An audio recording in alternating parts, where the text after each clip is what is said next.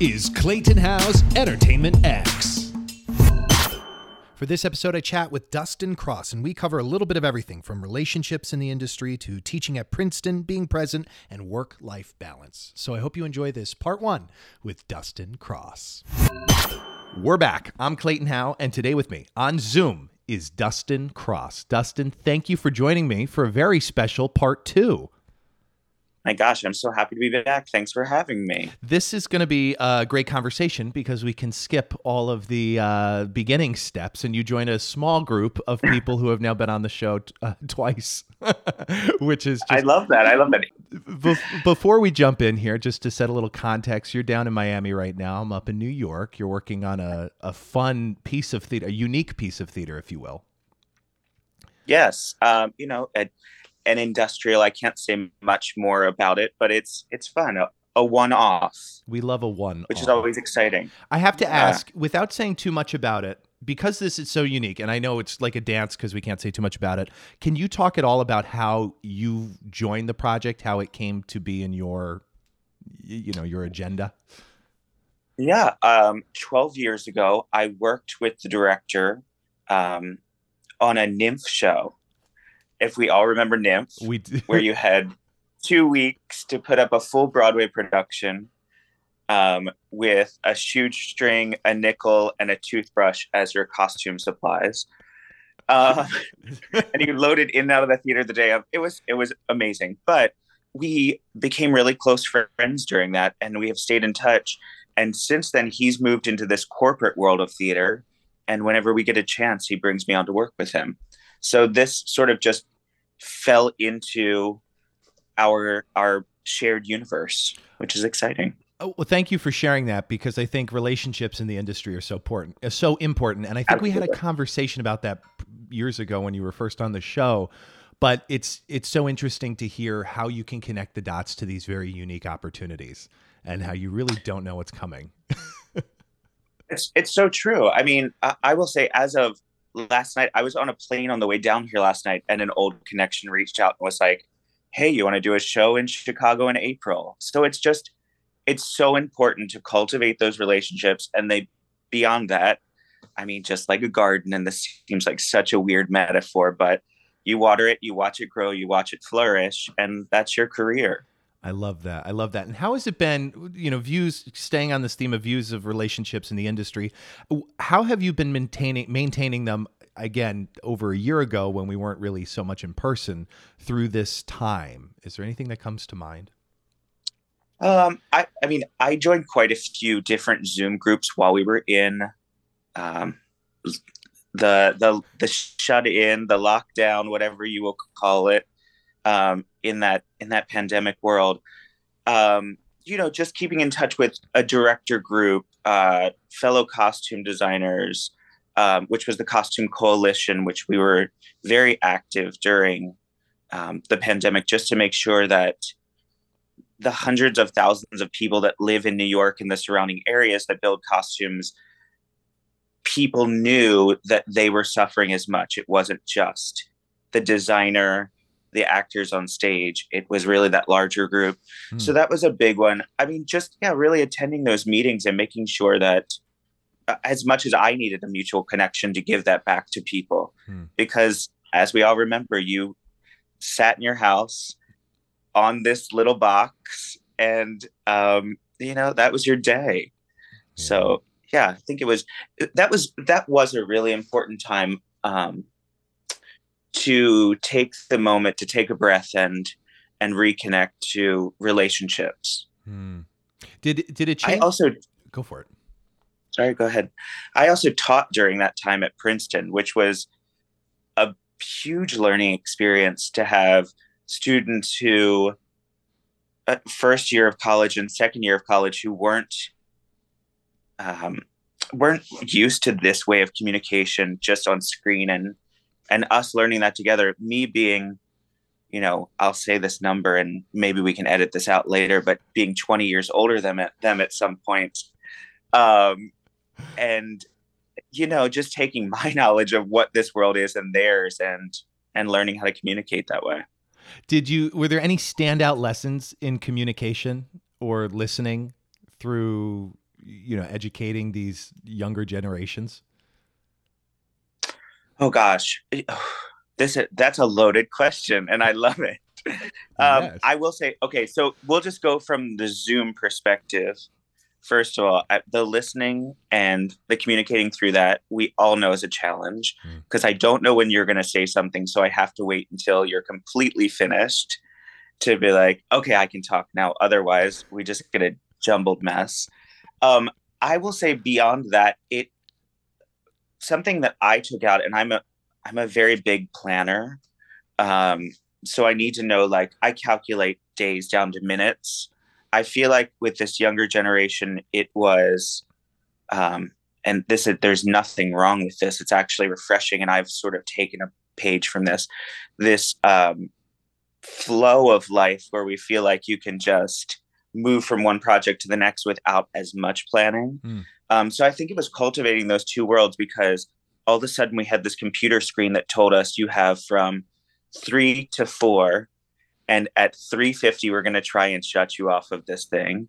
And then you have this mentality of this younger generation of, let's come together and talk about this for hours on end, and create together. So I think it really it taught me a new way of listening, I will say, and taking anxiety out of conversation.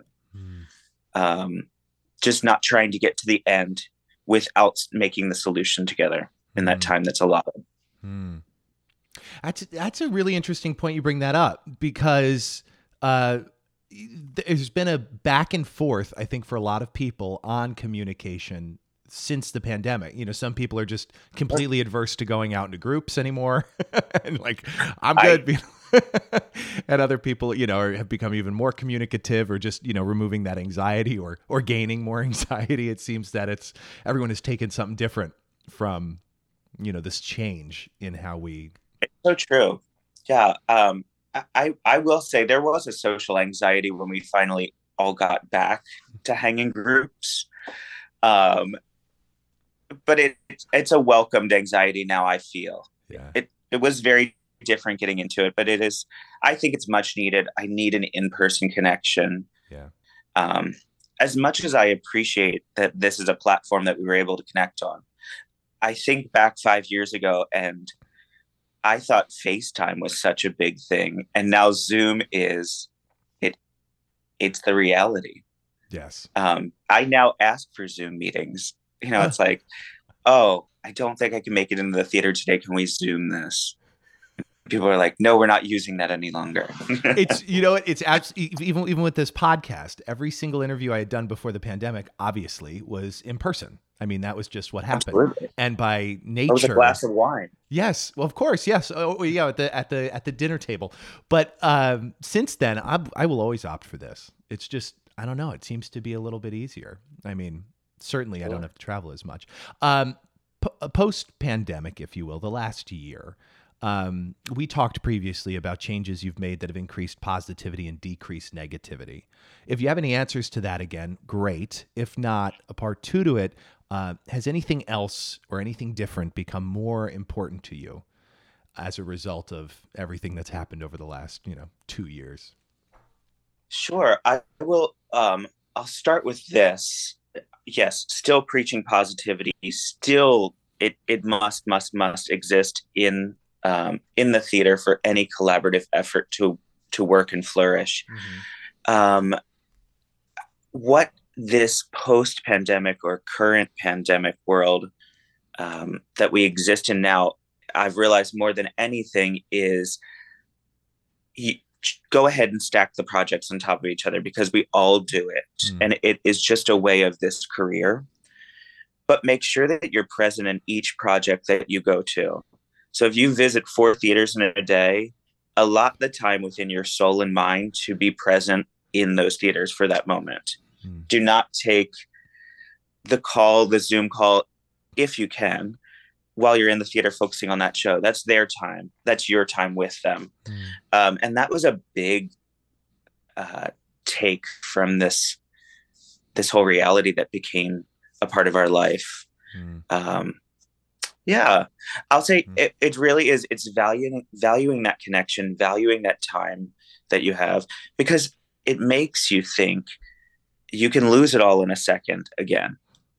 Um, we had the fortunate time together that was pre-pandemic to do this interview the first time, and there were so many things going on, and then we hit that March 13th date, which will always be remembered by theater people. Mm-hmm. Where in a matter of 6 hours, I lost 22 shows for the next 2 years, um, which to that point had been my everything, my reality, my rock. Mm. And I was back to $3, 2 bags, one me, moving to New York City for the first time, is what it felt like. Oh my And it was scary. It's so crazy to look back at it again, because all of a sudden our calendars are booked and blessed, if you will. Sure, sure. And yeah, just to think that was a reality. So really, really taking those moments, grounding yourself in the theater, appreciating that this is what we do for a living. Yeah, I think that is the most important thing that I've learned out of this. It's interesting because we're going into like I don't know. I mean, I want to say this past June was like a full year of the theater industry, like really like people really being back in New York, even though a lot of theaters didn't open their shows, September, October, I guess, of last year. Right. Sure. But even through this past year and through now, I mean, we just passed Halloween. It feels like these holidays have become more important to everyone. I think it's very interesting how the energy surrounding the weekend or holidays, I do that in air quote, federal or otherwise, have become more important. People are much more willing, I think, to unplug, take a second for themselves, and recalibrate, as opposed to just powering through. Absolutely. And I think I celebrate that. Run with it. Keep celebrating. Yeah. Yeah, it's just we lost so much connection for so long. There's so much lost time to make up for. Yeah. And it really tells you, it sounds so, for lack of better words, it sounds corny, because we grew up hearing people say, like, value every moment, make the most of each situation. And you're like, oh yeah, that's great. Sure. And then you lose it yourself, and there is nothing else you can do but, celebrate the fact that you figured out how to rhinestone a new heel on a pair of shoes. Or, it really is. I mean, take the fact that your assistants have just gone above and beyond any expectation you had for the day, and you all go out to lunch or a cocktail after rehearsal. Like, it is that moment that's necessary. I love that. Has this affected your work-life balance? Do you find yourself taking more time to unplug or pause or? I will say yes to that question. Yes, and okay. Yes, hello. I do take more moments now. Have I mastered that? No, I don't think any of us have. We're so, and I'm speaking for myself, hungry to be back, that it is that game of reminding yourself that 5 projects is too many at one time, or 6 projects, or whatever you have, Yeah. And that maybe it is, hey, you know what? I met this great artist while we were all doing this reconnecting time. Why don't you talk to them? And I'm happy to be a mentor on this project, because they're a newer artist. And sort of building relationships that way and growing the business that way. Because if you look at it, costume design as a whole, there are a lot of participants. There are a lot of participants who are not recognized members of this society that we have. And it's necessary to bring them into it, so that we have new thoughts and new ideas, new goals to look forward to keep up with. You've been listening to Entertainment X, the podcast. You can follow Entertainment X on Instagram at _EntertainmentX_. If you haven't yet, go to Apple Podcasts and subscribe, rate, and review this podcast. Join Clay next week for another curiosity conversation on Entertainment X. Thank you for listening.